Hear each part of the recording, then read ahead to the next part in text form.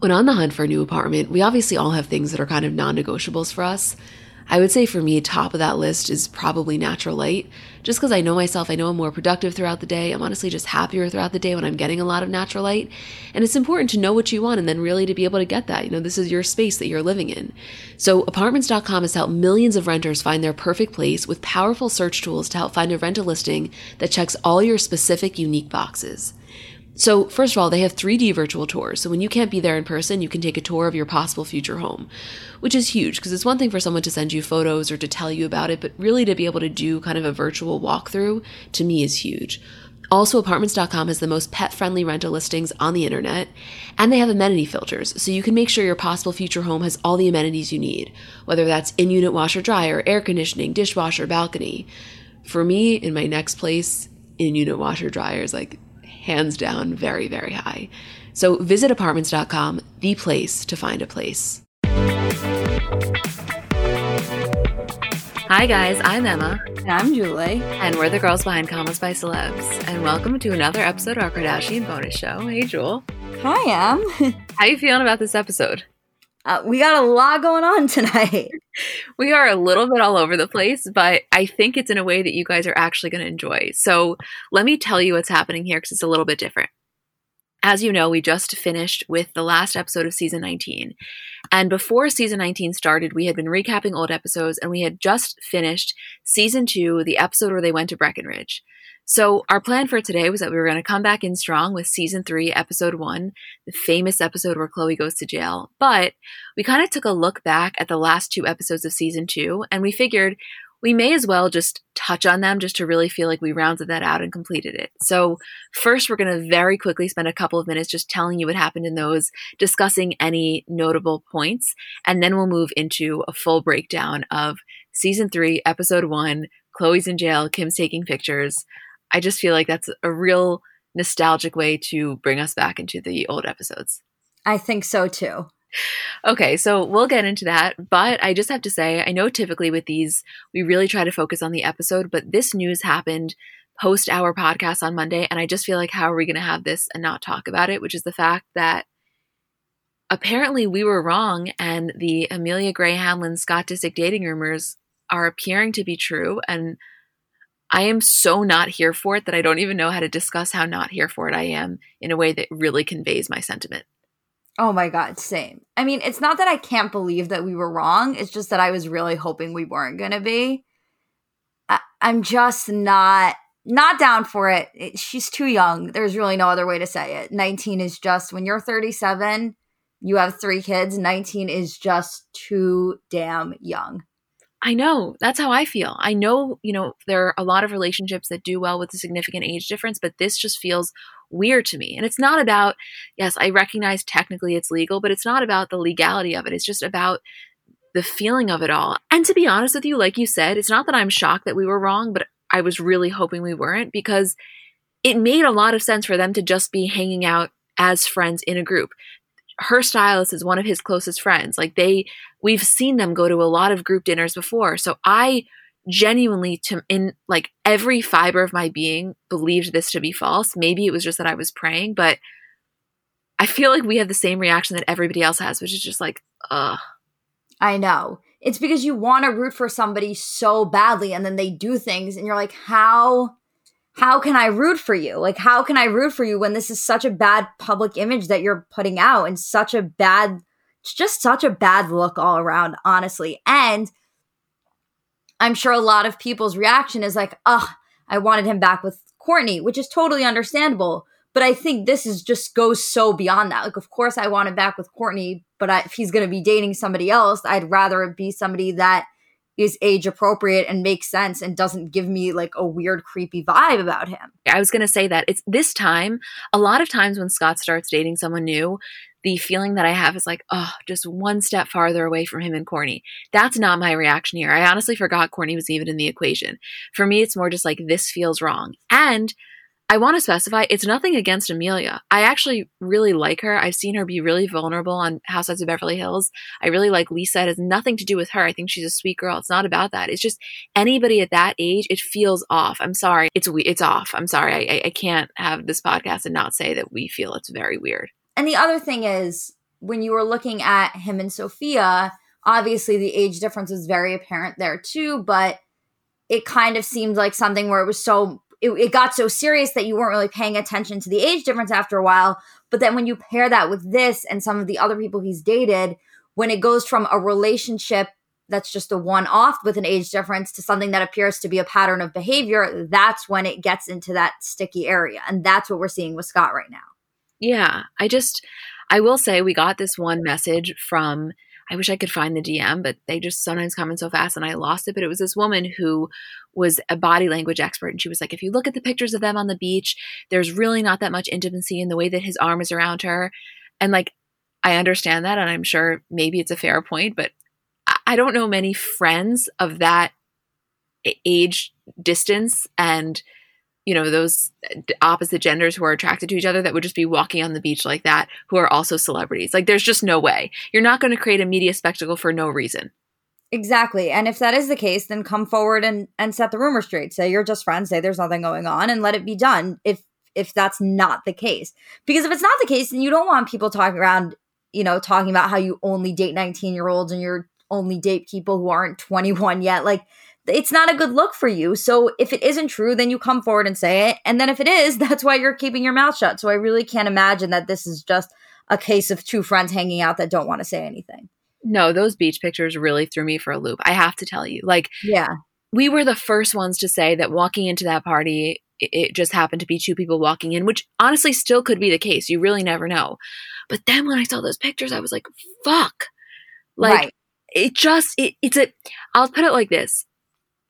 In the entirety of our experience with Scott in terms of who he's dated and what we've seen, this one felt very different. This one gave me like a very uncomfortable vibe. And I think it would happen regardless of who the person was if we knew their age, but also having gotten to know Amelia a little bit just through Beverly Hills Housewives, not personally, obviously, you kind of watched her grow up. You watched her, at least I did. I know, you watched her experience of going to New York and you really saw her taking on these things that are just so youthful. So she feels, if you're somebody who is a Bravo person, she feels younger, not because she's immature or anything, just because you watched her growing up process. So, God, I hate this so much. I have nothing other to say than I just hate this, Julie.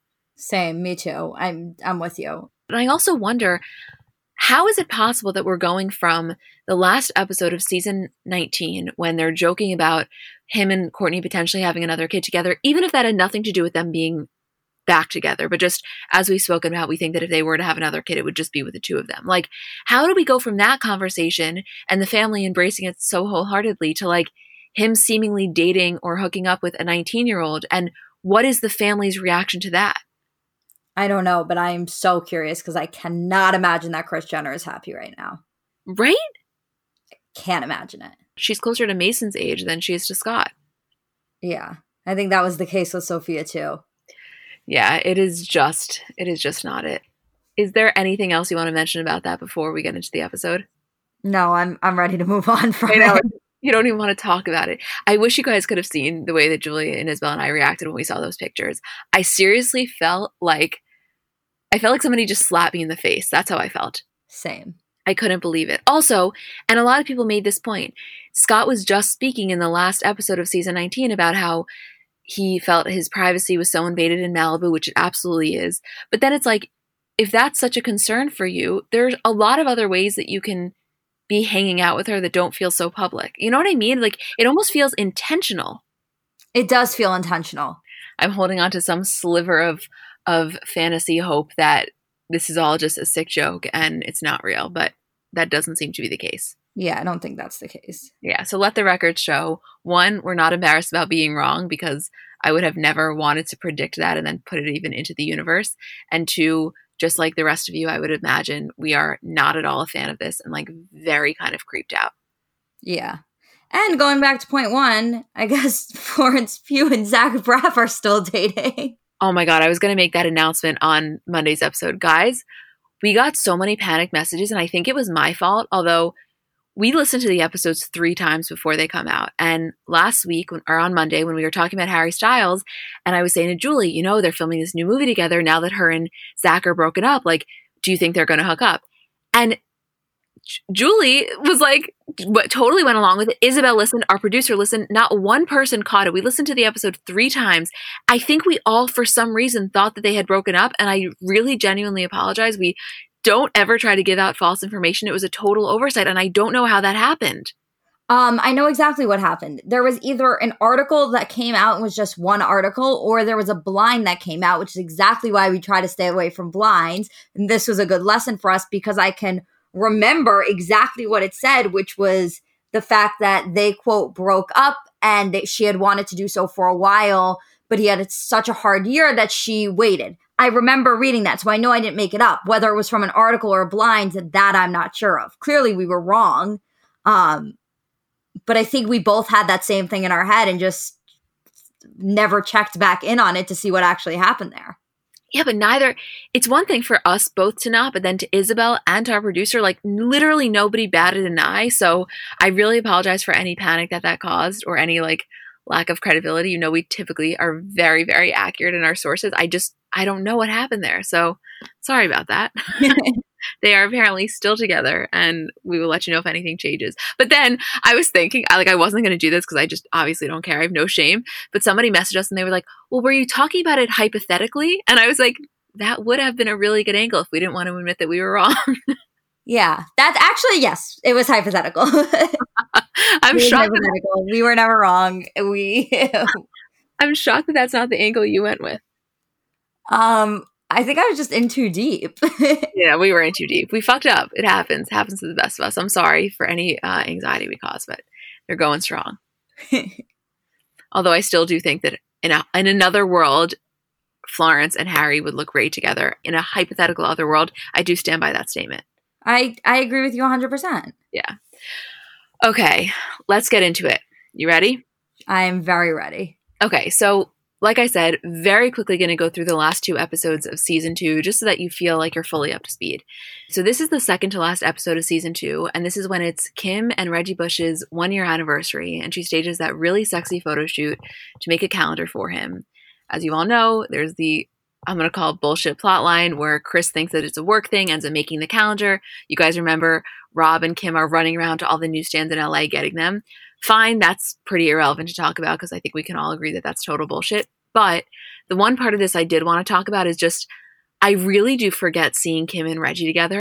It's not that I forget what it was like, but I guess I think Connie, and then before Connie, I think Chris, and my mind doesn't really go farther than that just because of how much has happened with those two people. So when I see her and Reggie, I like get this sense of excitement. Like I loved them together. I also forgot how hot he was. He is so unbelievably sexy. They were a hot couple. To me, they were the hottest couple out of anyone she's dated. Oh, I so agree. Right? I can't believe you think that over. You really thought Chris Humphries was hot. I know, but I'm contradicting myself because I said that I could do this with Tristan. I literally can't separate Chris's personality from his looks. I can't either personally. But also the difference is that Tristan's personality is the fact that he tricks you. Like he tricks you into, he's super charismatic and really comes across so well. Chris Humphries never even had that. So it's like with Tristan's personality, you can trick yourself, A, because he's so good looking that you kind of block out what he did, but you're not separating from his personality, you're separating from his actions. Chris Humphries is just his personality and his actions. Yes, and I agree with that point completely, but also I think to Chris's disadvantage, he had so much camera time. Like he was such a core character on the show, and it just did him such a disservice. Whereas Tristan, we see a lot less of him than we saw of Chris. You know what I mean? Yeah, I guess. Chris Humphries to me had just the worst personality, especially for Kim. They couldn't have been more opposite. I really talk about something I'd love to talk to her about if she ever came on the show. Like, by the way, if she ever did, it would need to be 3 hours because there's just so many things. I say this every time. But that to me, like, clearly was just somebody who so badly wanted this fairy tale life and was making it fit. I know she's spoken about it before, and that's kind of what she's alluded to. You know, like she just wanted to be married, and it was so off. Also, you know what's weird, just going back for a second to Reggie? It's really weird to see one of them have a boyfriend that isn't super involved with the family. Like Reggie was very separate from the family. Like they definitely interacted with him. They were definitely comfortable with him. But it's not like you saw him constantly. Whereas with every other boyfriend I feel like they've had, it's like every single scene is the family harassing them and being overbearing with them. And you just don't get that at all with Reggie. Yes, it's actually really interesting because I forget if it was in this episode or the next one we're going to talk about. I think it was this one. But Kim is on the phone with him and she's in Dash and he had hurt his ACL or he had some injury. He couldn't play for the year. And Kim's on the phone with him. Chloe's sitting next to her. And Chloe's like, oh, so you guys can't have wild sex? And Kim's like, oh my God, did you hear what Chloe just said? And he's like, no. And Chloe goes, put me on the phone. And Kim gives Chloe the phone and she's like, so you can't have sex in the washing machine or all these crazy things? And Kim's so embarrassed. She's like, Chloe, like running around giving her the phone. Whereas if it was Scott, they would have that conversation, not even bat an eye, you know? Right. And Kim could not believe what Chloe was saying. Yeah, like that to me was such a small little anecdote that was so exemplary of the difference in closeness, I guess. And I wonder if that was intentional, you know? Reggie's career was very demanding. At the time, Scott's was not. It was almost pretty much non-existent, whereas Reggie was a professional athlete. He was constantly on the move. And I think, you know, in his alone time, he probably wanted to spend it with just Kim, which is very fair. Yeah, definitely. So interesting, though. It was really interesting, yeah. That was kind of my biggest takeaway from the episode in terms of things that are worthy of discussing since we're not focusing on it. Is there anything you wanted to mention? No, I think that's it. Just I remember thinking that calendar was just the hottest thing that anyone's ever done ever. I actually wanted to ask you, could you ever see yourself doing that for like a boyfriend or a fiance or a husband? Me personally, no. But yeah, I don't think I could, but like I so saw the appeal of it. I love it. I would want to. Yeah, I want to make that a goal. I really love that. I remember seeing it. This is such a weird reference, but Kim Bierman and Croy, she did that for him. And I remember seeing it on Kardashians First, and I was just like, yes, this is so a gift that I would love to give. Yeah, oh my God, it's the best gift to give. Me not doing it is just my own like discomfort with a camera. It has nothing to do with like not wanting to actually do it. No, I know. I mean, listen, I don't know if I would either, but I would want. Yeah, you're right. I would. Exactly. I want to. Yeah. I think it wouldn't be a calendar necessarily. Like, I don't foresee either of us getting dressed up in that way. But I think like a really sexy photo book, even if it's like pocket size, to me, I love that. Yeah. Yeah. Good talk. Good talk. Glad we had that. I'm just such a nudes enthusiast. You don't say.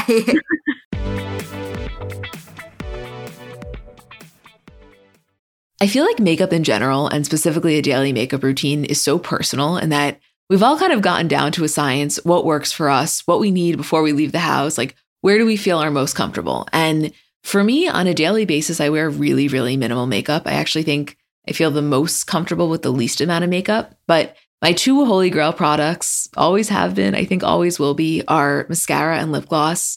Maybe a little highlight on the inner corner if I'm feeling crazy.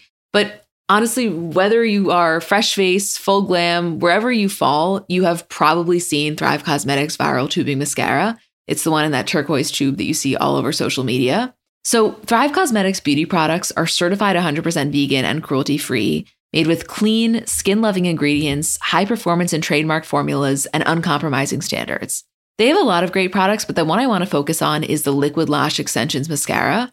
First of all, it lasts all day without clumping, smudging, or flaking, which I'm telling you right now, I have a zero tolerance policy for flaking with my mascara. Like, I'm just not trying to put you on my lashes if you're going to flake. And they have a flake-free tubing formula that dramatically lengthens and defines your lashes from root to tip. So it kind of looks like lash extensions without the damaging glue or salon prices. Also, super easy removal, slides right off with warm water and a washcloth, no soap required. And it has nourishing ingredients that support longer, stronger, and healthier looking lashes over time. It's just like very much worth the hype. I had seen it a lot. And once I tried it, I was like, oh, okay, this is why I see it everywhere. Thrive Cosmetics is luxury beauty that gives back. Right now, you can get an exclusive 20% off your first order at thrivecosmetics.com/CBC. That's Thrive Cosmetics, CAUSEMETICS.com/CBC for 20% off your first order.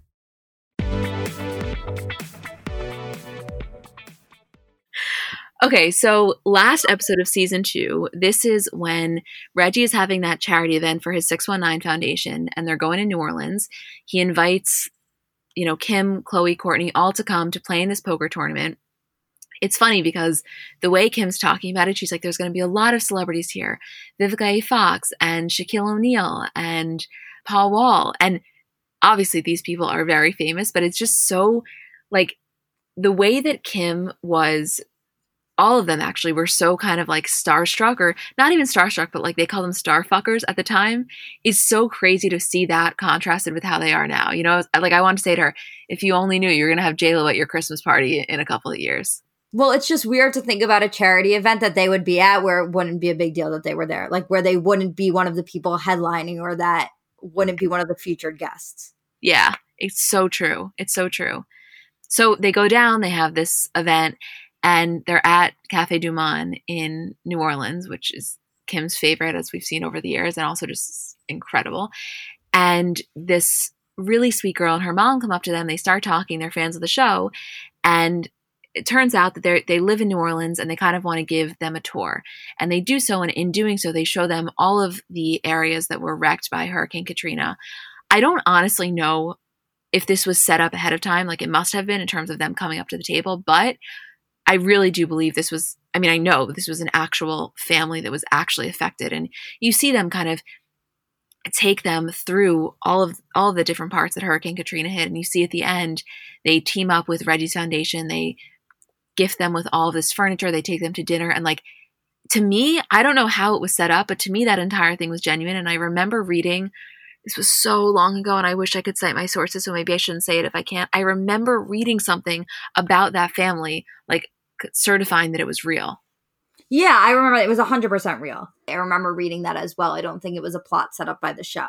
Hurricane Katrina that was August 2005. There were 1,800 deaths, $125 billion in damage. Like, I obviously was not there at the time, but I remember Justin Sylvester actually talking to us about it and about the trauma that he experienced during it. And like, just watching them, I know this was a really short glimpse, but that was such a traumatic event, and it was powerful that they got to show that.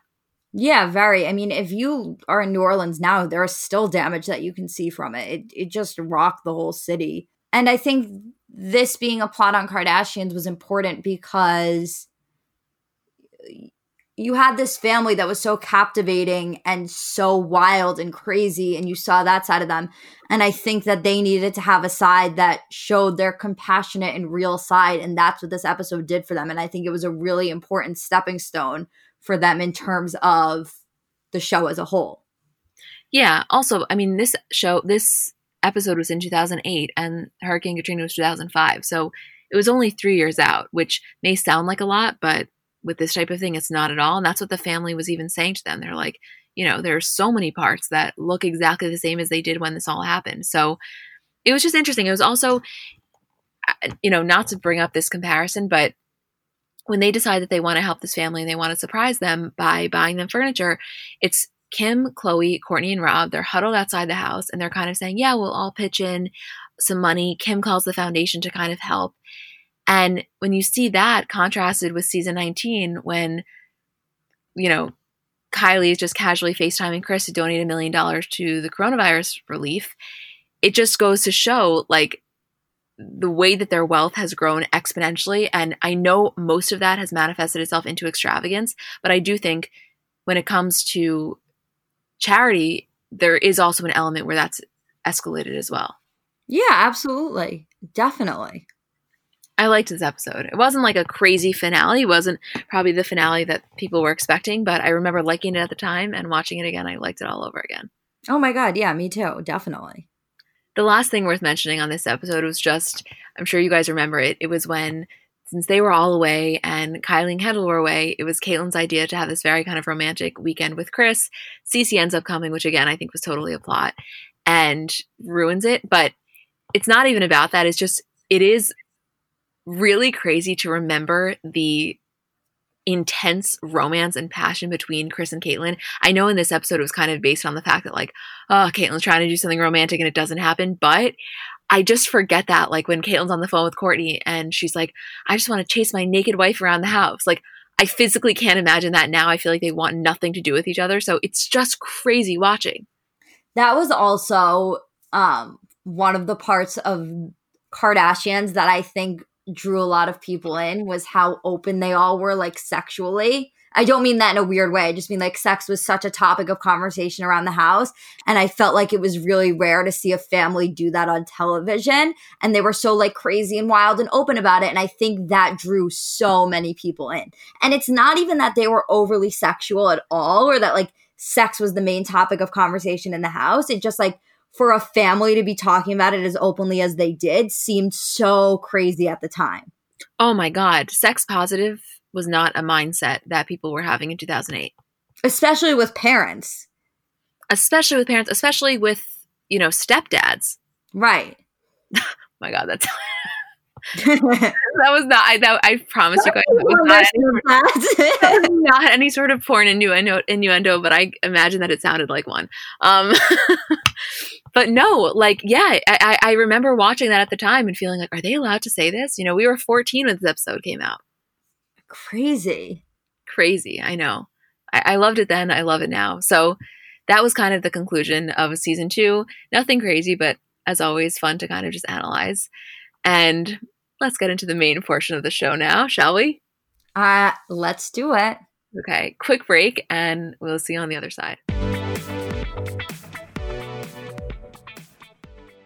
So there are obviously so many different reasons that a person would want to learn a new language. Maybe you have an upcoming trip, or maybe you just want to pick up a new skill or hobby, or maybe you're like me and at one point you were almost fluent in Spanish and then you kind of lost it and are trying to get it back. Whatever the reason, I want to tell you about Rosetta Stone, which is the most trusted language learning program available on desktop or as an app. And it really immerses you in the language that you want to learn, which again, for me was Spanish. And I was kind of relearning, I guess I could say, because I really do feel that when I was abroad there, I had it so much better. And my dad would always tell me, if you don't use it, you lose it. And I kind of lost it. So first of all, number one about Rosetta Stone, they have been the trusted expert for 30 years with millions of users and 25 languages offered. Second of all, it's fast language acquisition. So they immerse you in many ways. It's no English translation. So you're really learning to speak, listen, and think in that language, which for me, that's when I always could feel it clicking, when I noticed myself really thinking in the language. It's an intuitive process. So you're picking up a language naturally, first with words, then phrases, then sentences, and it really is designed for long-term retention. Also, speech recognition. So they have a built-in true accent feature that gives you feedback on your pronunciation, kind of like having a personal trainer for your accent. It's convenient. There are desktop and app options with audio companion and ability to download lessons offline, and it's an amazing value. A lifetime membership has all 25 languages for any and all trips and language needs in life. That's a lifetime access to all 25 language courses Rosetta Stone offers for 50% off, which is a steal. Don't put off learning that language. There's no better time than right now to get started. For a very limited time, Comments by Celebs listeners can get Rosetta Stone's lifetime membership for 50% off. Visit rosettastone.com/comments. That's a 50% off unlimited access to 25 language courses for the rest of your life. Redeem your 50% off at rosettastone.com/comments today.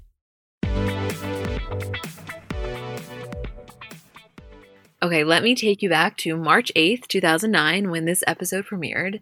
And this is the episode that gave us one of the most famous lines while they're on their way to drop Chloe off at jail.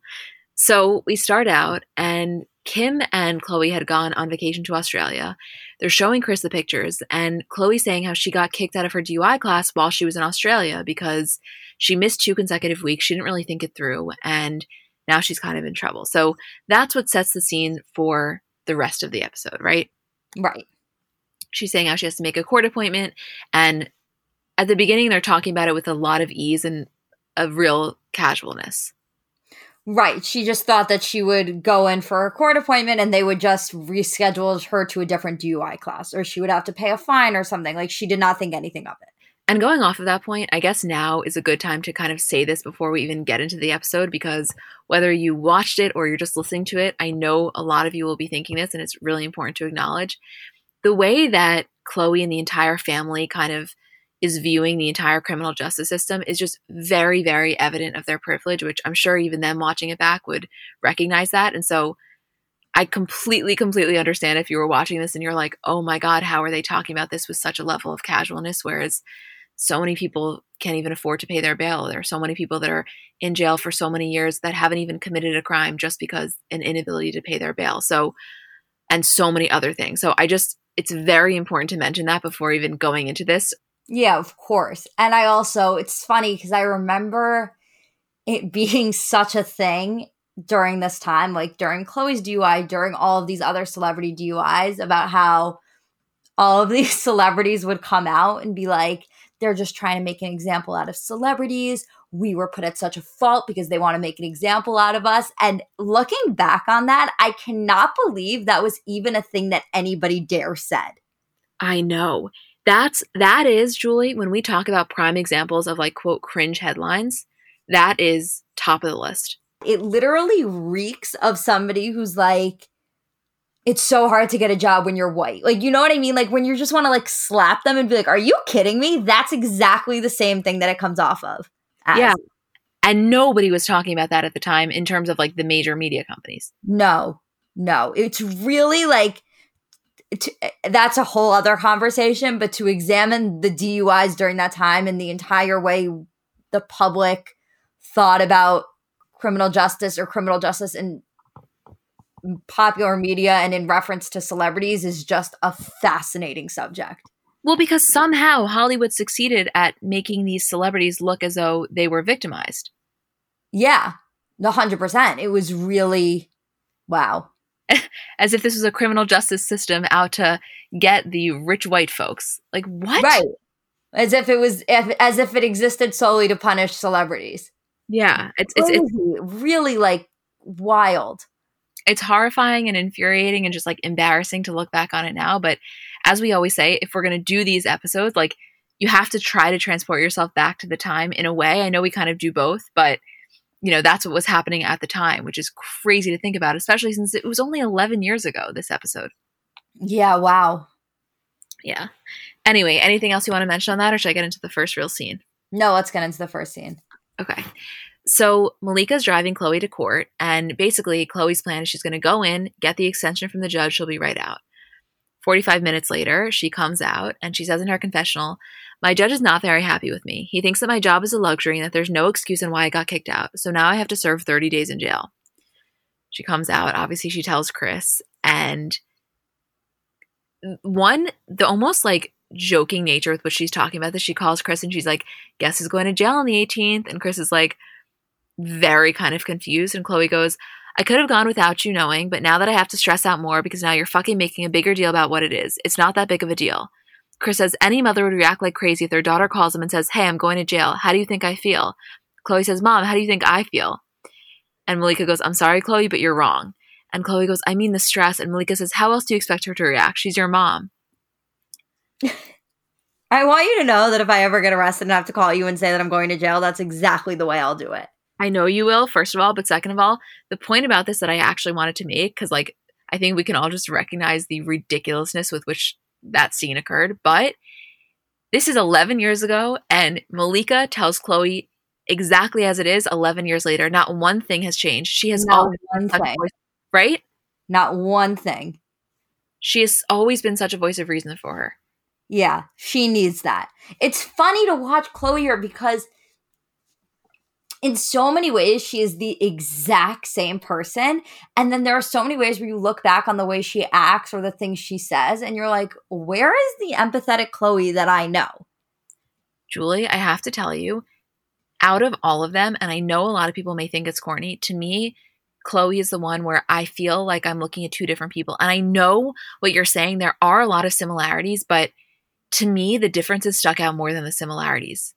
Yeah, I think so too. I remember, I think it was during the Jordan episodes where she's talking about not getting angry, and she talks about how much she's worked on herself to not be this person filled with anger. And you can kind of see that here just in how quick she is to react and react so negatively, especially to Chris.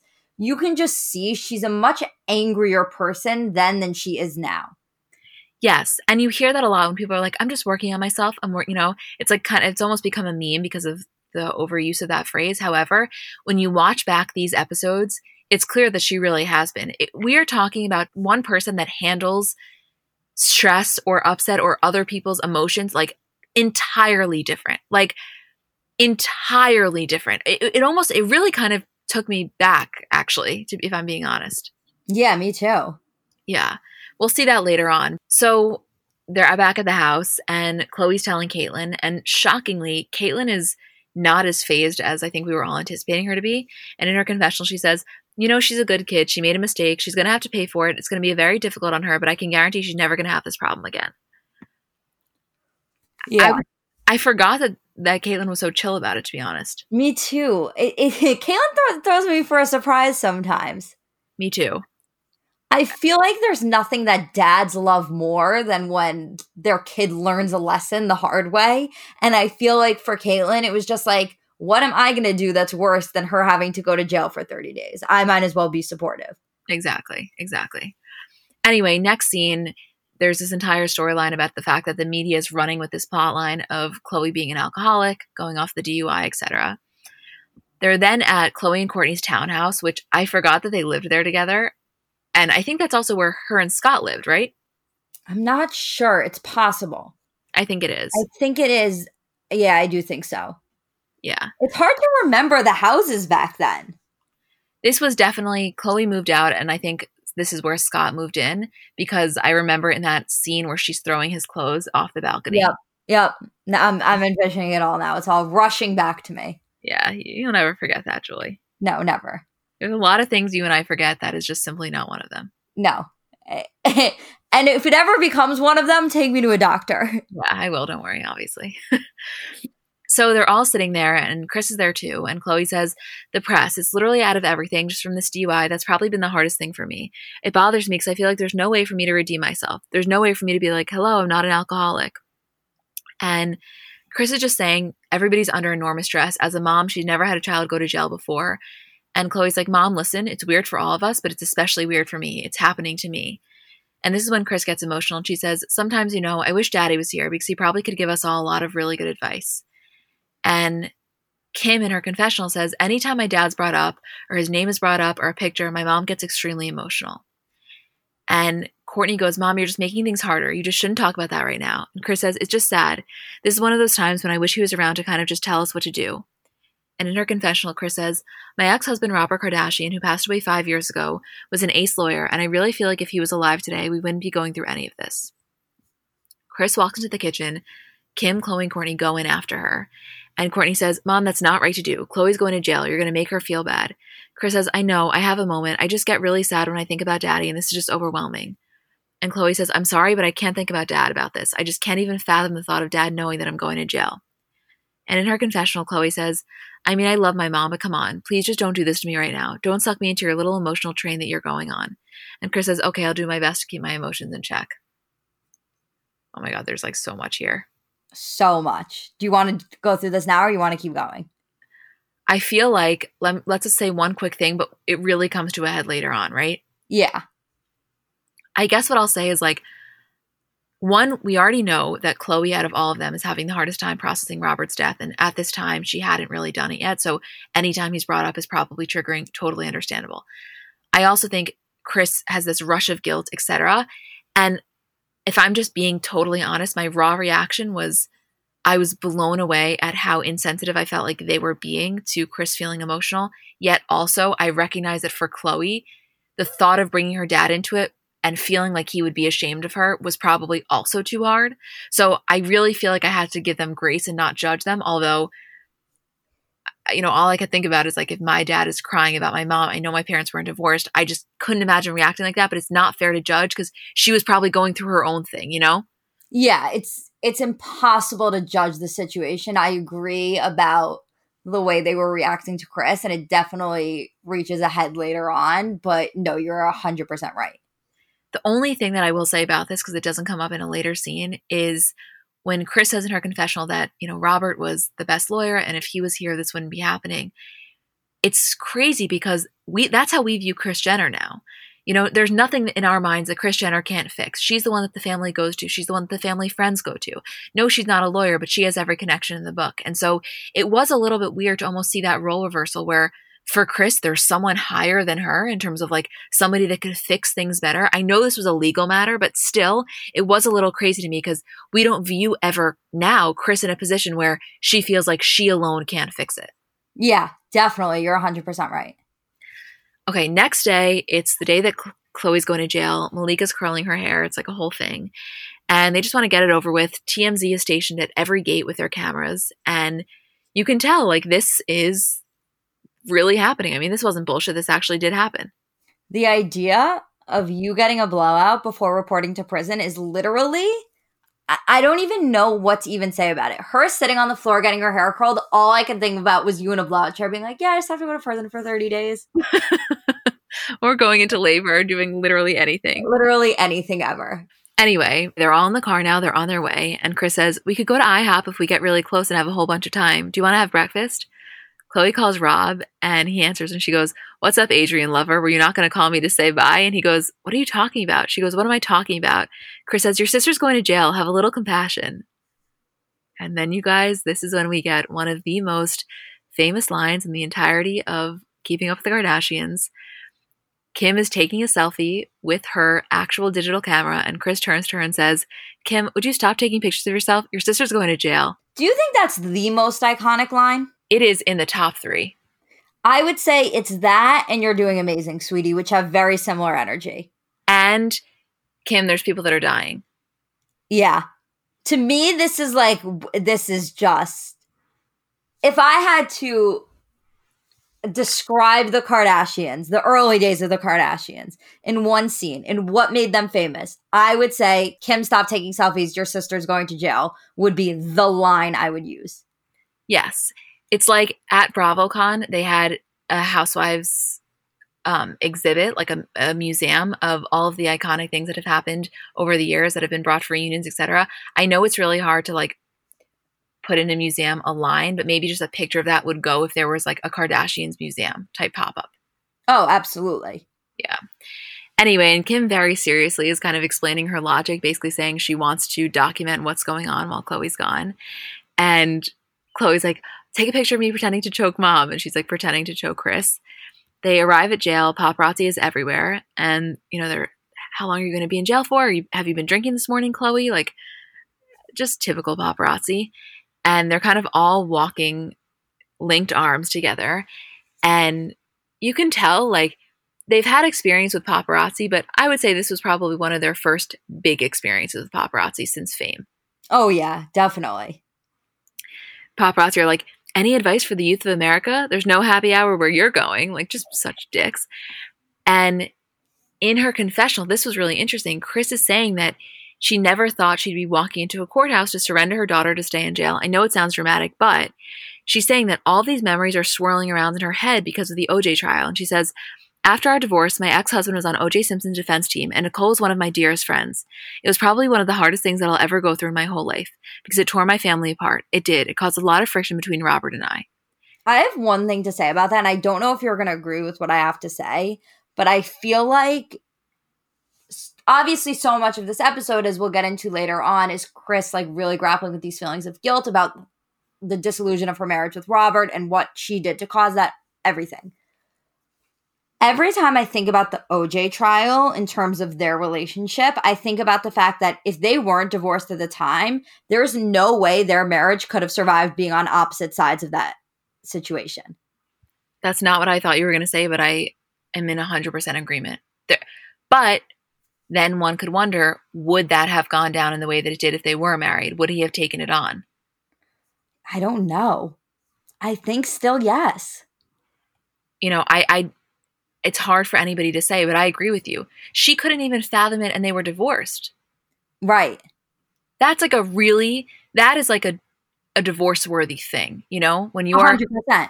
When your husband is the defense lawyer for the person that killed your best friend. I mean, right. That's like no joke. Yeah, totally. I think about that a lot, actually. What I was going to ask you after I read that was, Was this the first time in the entirety of the show where they mentioned the OJ trial? I think that when they first introduced themselves in like the first episodes, one of the things they say is like, you might recognize my ex, you might recognize the last name Kardashian from my ex-husband, Robert, who was the OJ lawyer. But I think that this was the first episode where they really delve into that and what Chris's relationship to Nicole was. Yeah. This was definitely the first like real mention of it, I think. This was also the first real kind of delving into the relationship between Chris and Robert in general. And it's so interesting because she never says the words, I cheated on Robert. No, but you can read between the lines, you know? Well, yes, because you know in retrospect, but do you think at the time you were like, oh, she definitely cheated on him? Because I don't think I did, but I was also young. No, I guess if you don't have the knowledge, maybe you wouldn't. She didn't. It was almost like her guilt was, I'll put it like this. If you didn't know, you could tell that there was something else that she wasn't necessarily saying because her guilt didn't necessarily line up with the things that she was divulging, if that makes sense. That's true. Yeah. I don't know about you guys, but I am one of those people where every year on daylight savings, having that extra hour of light in the evening just like completely transforms my mood. I feel like I am not me when it gets dark at 4 p.m. And obviously the flip side of that is that first morning after springing forward can be rough. So I want to tell you about something that can make it so much easier, so much more enjoyable. It's called Hatch, and Hatch can help you choose sleep, prioritize healthy habits, and then also make the time change transition seamless and enjoyable. So the Hatch Restore helps you build sleep habits that make your unwind and wake routines simple and enjoyable. So a phone-free bedtime, no matter what time of year it is, which again is really a habit I'm trying to change this year, and this has very much helped it. And then with the Hatch Plus subscription, you can access the latest routine-building features like Cue to Unwind, which signals you that it's time for bed, and Pillow Talk, which is kind of like your favorite shows or socials without the screen to keep you up. For me, that's like such a wonderful feature because it helps me unwind, but not in a way that feels unnatural. It's kind of like the benefit I get from scrolling my phone without scrolling my phone. And then waking up in the morning is just so much more peaceful. Like I don't think it's good to wake up to that jarring alarm sound. So to have kind of an easy wake up, I've just really enjoyed my morning so much more. Right now, Hatch is offering our listeners $20 off your purchase of the Hatch Restore and free shipping at hatch.co/CBC. Visit hatch.co/CBC to get $20 off and free shipping. Hatch.co/CBC.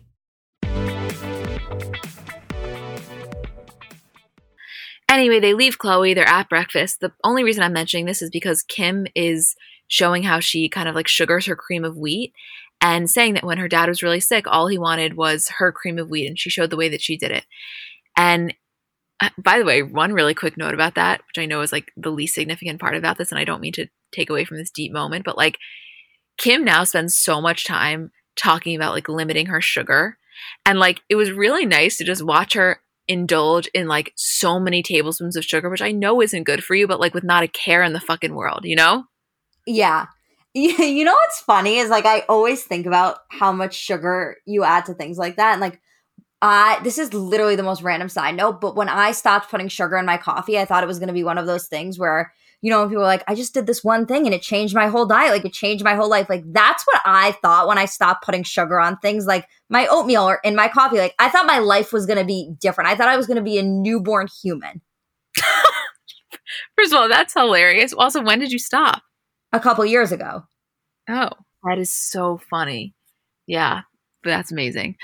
And so because Kim says that, in her confessional, Chris says, Robert and I were obviously on two separate sides of the O.J. Simpson trial, and I think it made it really tough for me to be nice to him on certain days because I was so angry about what was going on.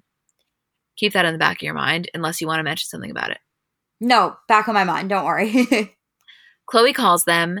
Chris is like, are you okay? She's like, yeah, I'm fine. I'm in solitary confinement, but I'll be out within the next 2 hours. In the confessional, Kim says, Chloe's going to be released due to overcrowding, and we're just like, we really can't believe it. Again, like, I like what I said before we even started this. I get it. I recognize that her privilege was rampant through this entire thing. But I don't think any of us thought that she was actually going to jail for 30 days, which is unfortunate that that's like immediately our mindset that we just knew there was no way. You know what I mean? When there are so many people that are serving so much longer for things they never even did. Right. And that's still the case today, by the way. Like, anytime that anybody's talking about Lori Loughlin, somebody will say, like, there's no way she's going away for that whole time. Like, my dad's always like, she'll be out in a couple of weeks. I know. Which is crazy.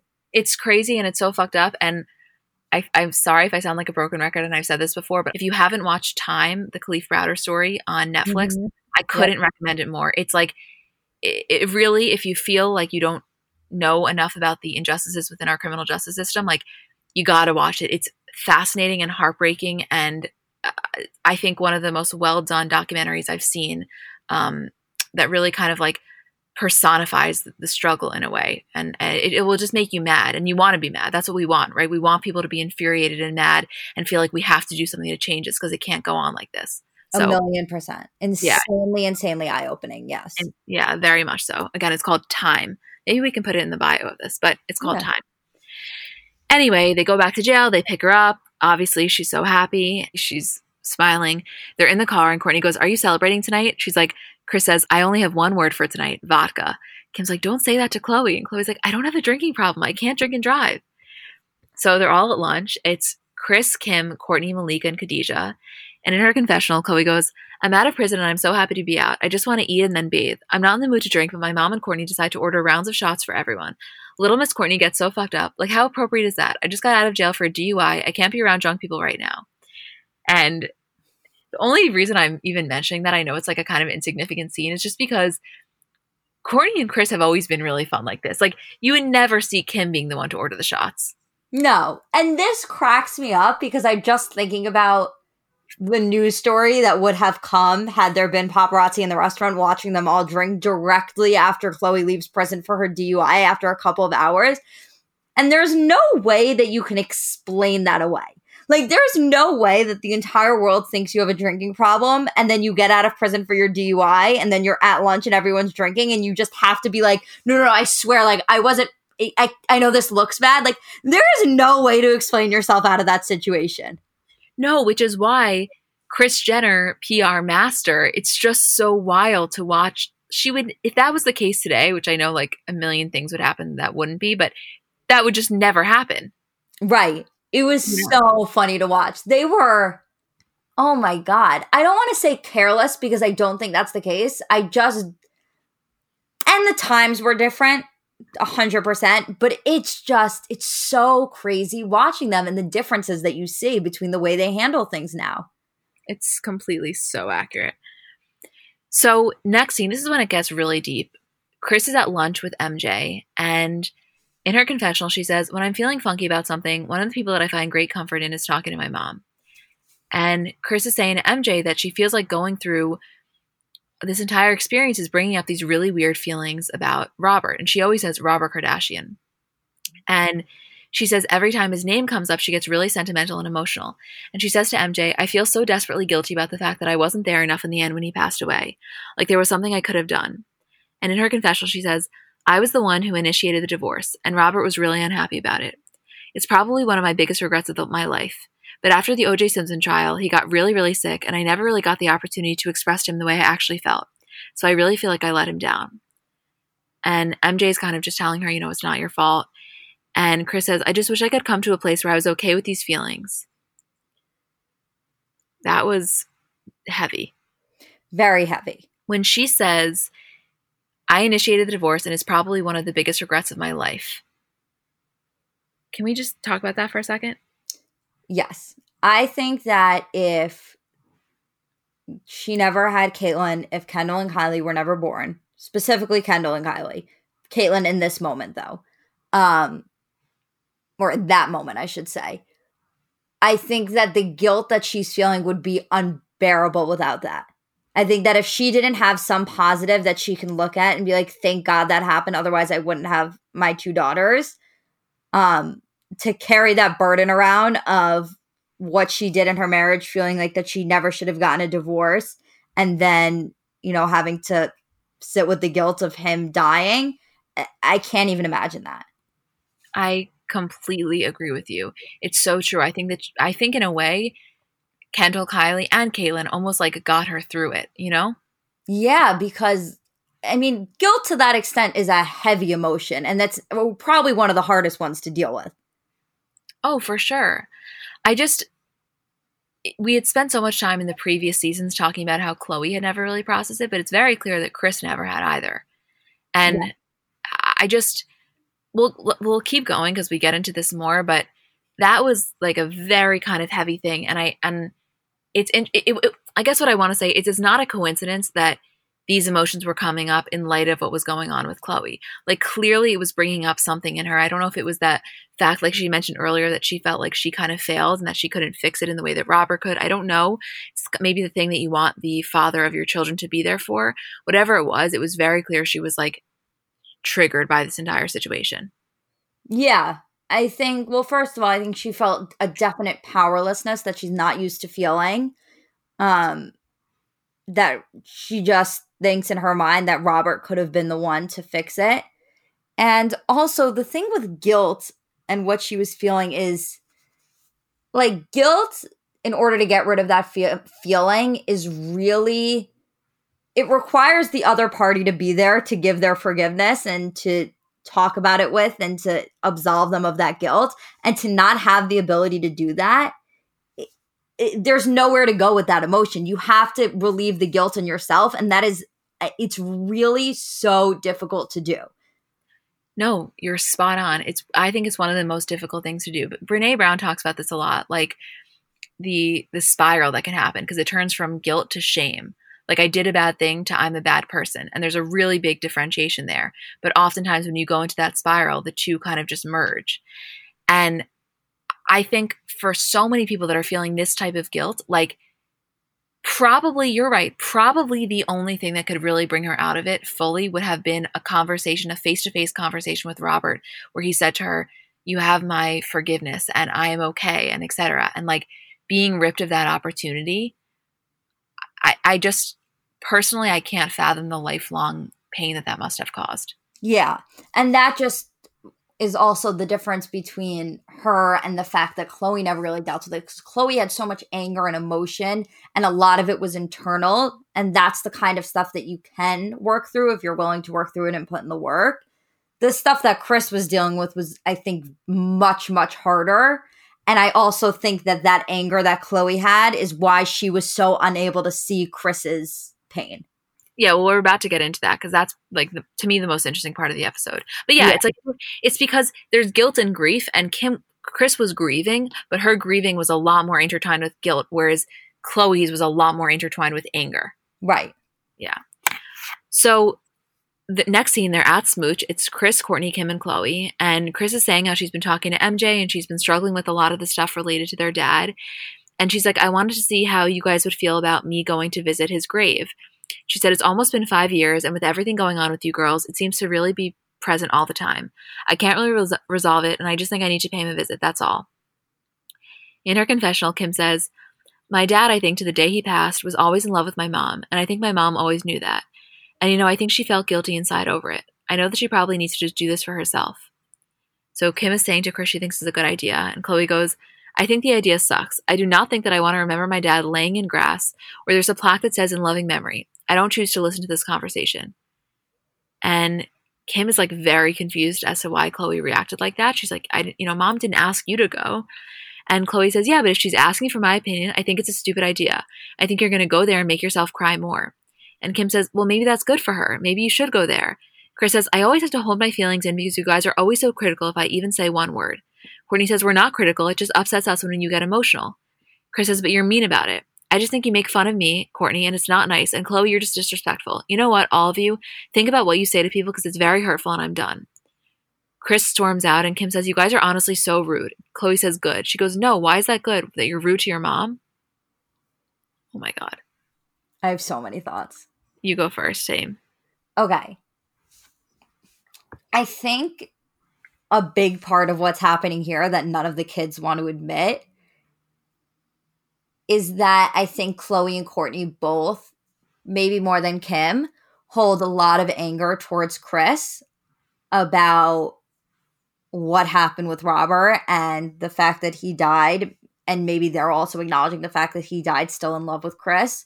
So I think that where Kim has clearly been able to understand it and let it go. Khloe and Kourtney just haven't. And I think for them, with dealing with the grief of their dad and then seeing their mom kind of react and be upset, it was kind of like, what are you crying about? Like, you made your bed, you have to lie in it kind of thing, which is not an appropriate reaction, honestly, but I can understand where that anger with that is coming from. And I think with Khloe, a lot of her emotions here probably had a lot to do with that, but also I think that she was projecting so much onto Kris because I think Khloe could not bring herself to go to Robert's grave, and the idea that Kris would be able to upset Khloe in a way that like she didn't really realize and didn't really understand why she was so upset. But I think so much of it comes back to the fact that Kris is trying to work through this grieving process where Khloe has just not been able to, and she's just projecting all of this anger onto Kris.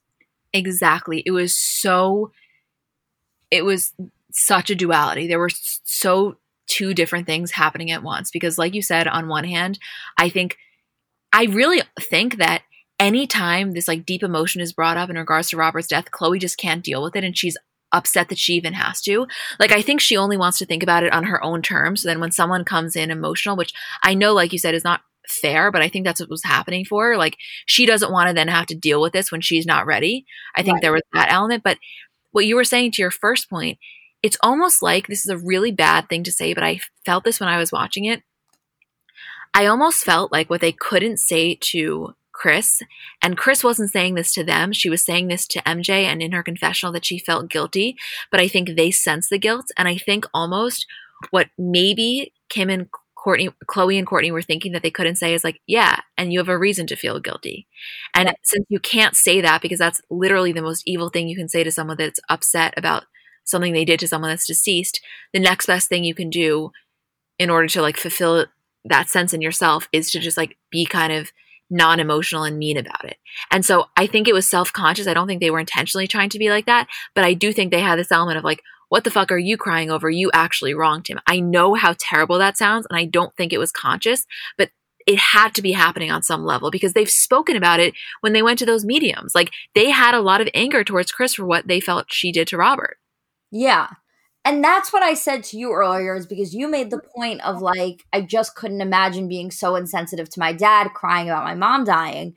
And I was like, I guess for a second, you kind of have to picture how you would feel if your dad was crying about your mom dying. And also you had your dad had, in a hypothetical scenario, obviously this didn't happen, had cheated on your mom and they had gotten divorced and you guys were kind of both grappling with that. It's a really hard position to put yourself in, and how you would feel about the other parent. Because you can't just say like, yeah, no, I would forgive them. Of course, it's hard for them too, because you just don't know. You don't know how much anger you're going to have, because I think regardless, Kourtney and Khloe especially had a lot of anger about the marriage ending in general and their mom cheating on their dad, regardless of what happened to Robert. So I think they already had that anger towards her and what, you know, kind of happened in their childhood and what resentment they carried with that.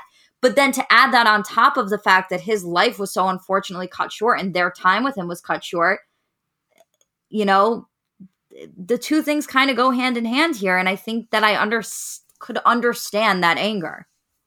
I know, I agree with you. That's why when I started saying it, I stopped myself, because it's like, it's not fair. Like, you can't judge someone else's grieving process. You just can't, you know? Right. Like, it's really easy for us to judge. And I mean, just because I lost a parent doesn't give me any more right. Like, it's still, it was a totally different circumstance. It was in the public eye. There were so many other elements there. You know, with me and my parents, it was like the three of us, just this like little, very loving family. Like, my parents were madly in love. So it's really different. You can't compare it. And it just made me sad is all. You know, no matter what, even if you're not judging the way they react, you can still feel for Kris. Because like, here's this woman crying about her ex-husband that, yes, she did wrong him. And like, the kids are giving her no compassion. Again, not their fault, but I felt that way. And the point that it really brought up to me was like, we say this literally all the time, but every time an example comes up, I feel the need to mention it.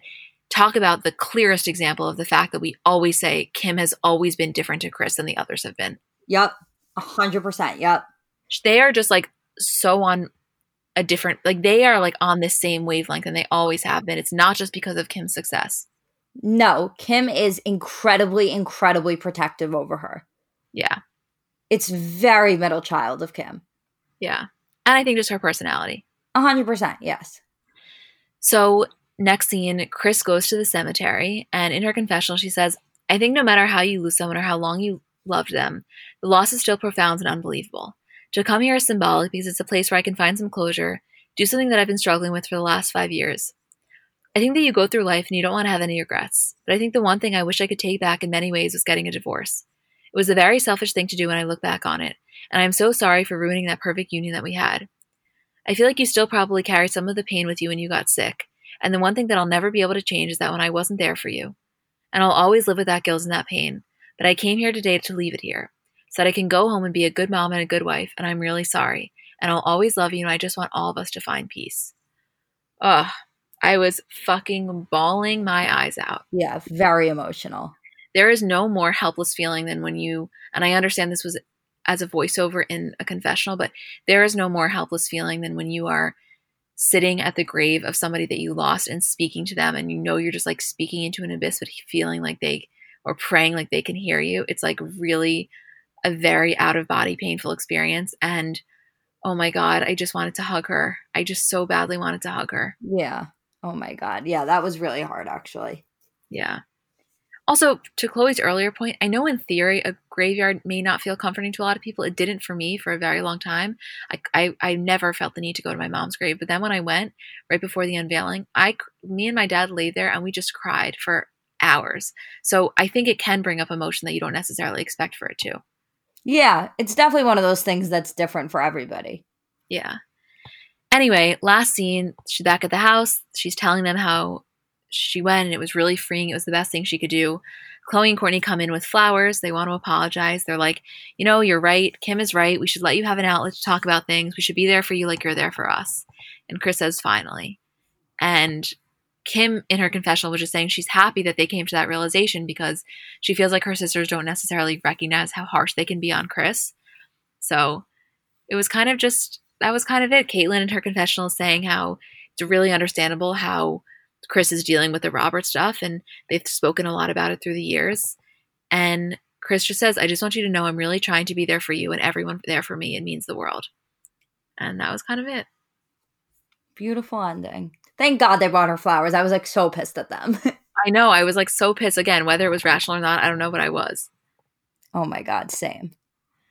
That was like low-key a really good episode, actually. I thought so too. It was very iconic because of the whole Chloe going to prison thing, but also super deep and probably the best insight to the family and Chris that we've gotten in any of the other episodes.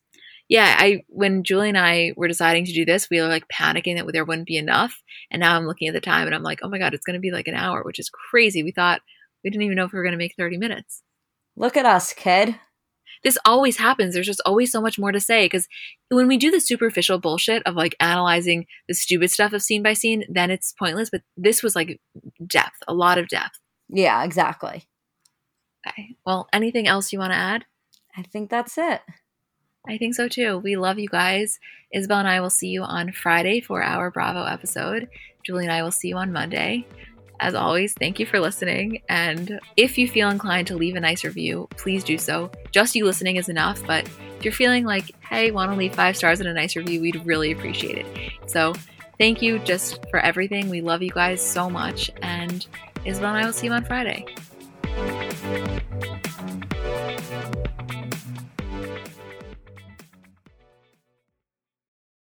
So I'm a big fan of transparency across all aspects of life. Like, generally speaking, there's pretty much nothing I wouldn't rather be told straight up. But specifically when I'm buying something or paying for a service, I just want to know what I'm getting myself into. And oftentimes there can be so much nonsense or so much yada yada. For example, sneaky terms hidden in the fine print of contracts, or bills that randomly go up without properly alerting you, or budget airlines with cheap fares but then exorbitant fees to make up for it elsewhere. And we just should not need to be dealing with this type of yada yada in our lives. And yes, you could read every single word of every single contract, and that's one way of avoiding it. Or you can go with a trusted brand like Metro by T-Mobile that helps you to get ahead and not pull you back. That's right. You don't take yada yada from life, so don't take yada yada from your wireless provider. Metro by T-Mobile has no contracts, no credit checks, no surprises, and nada yada yada. which honestly gives so much peace of mind. Like, you shouldn't have to compromise for an okay option with sacrifices when you really deserve that full transparency. Stop by one of over 6,000 Metro stores nationwide.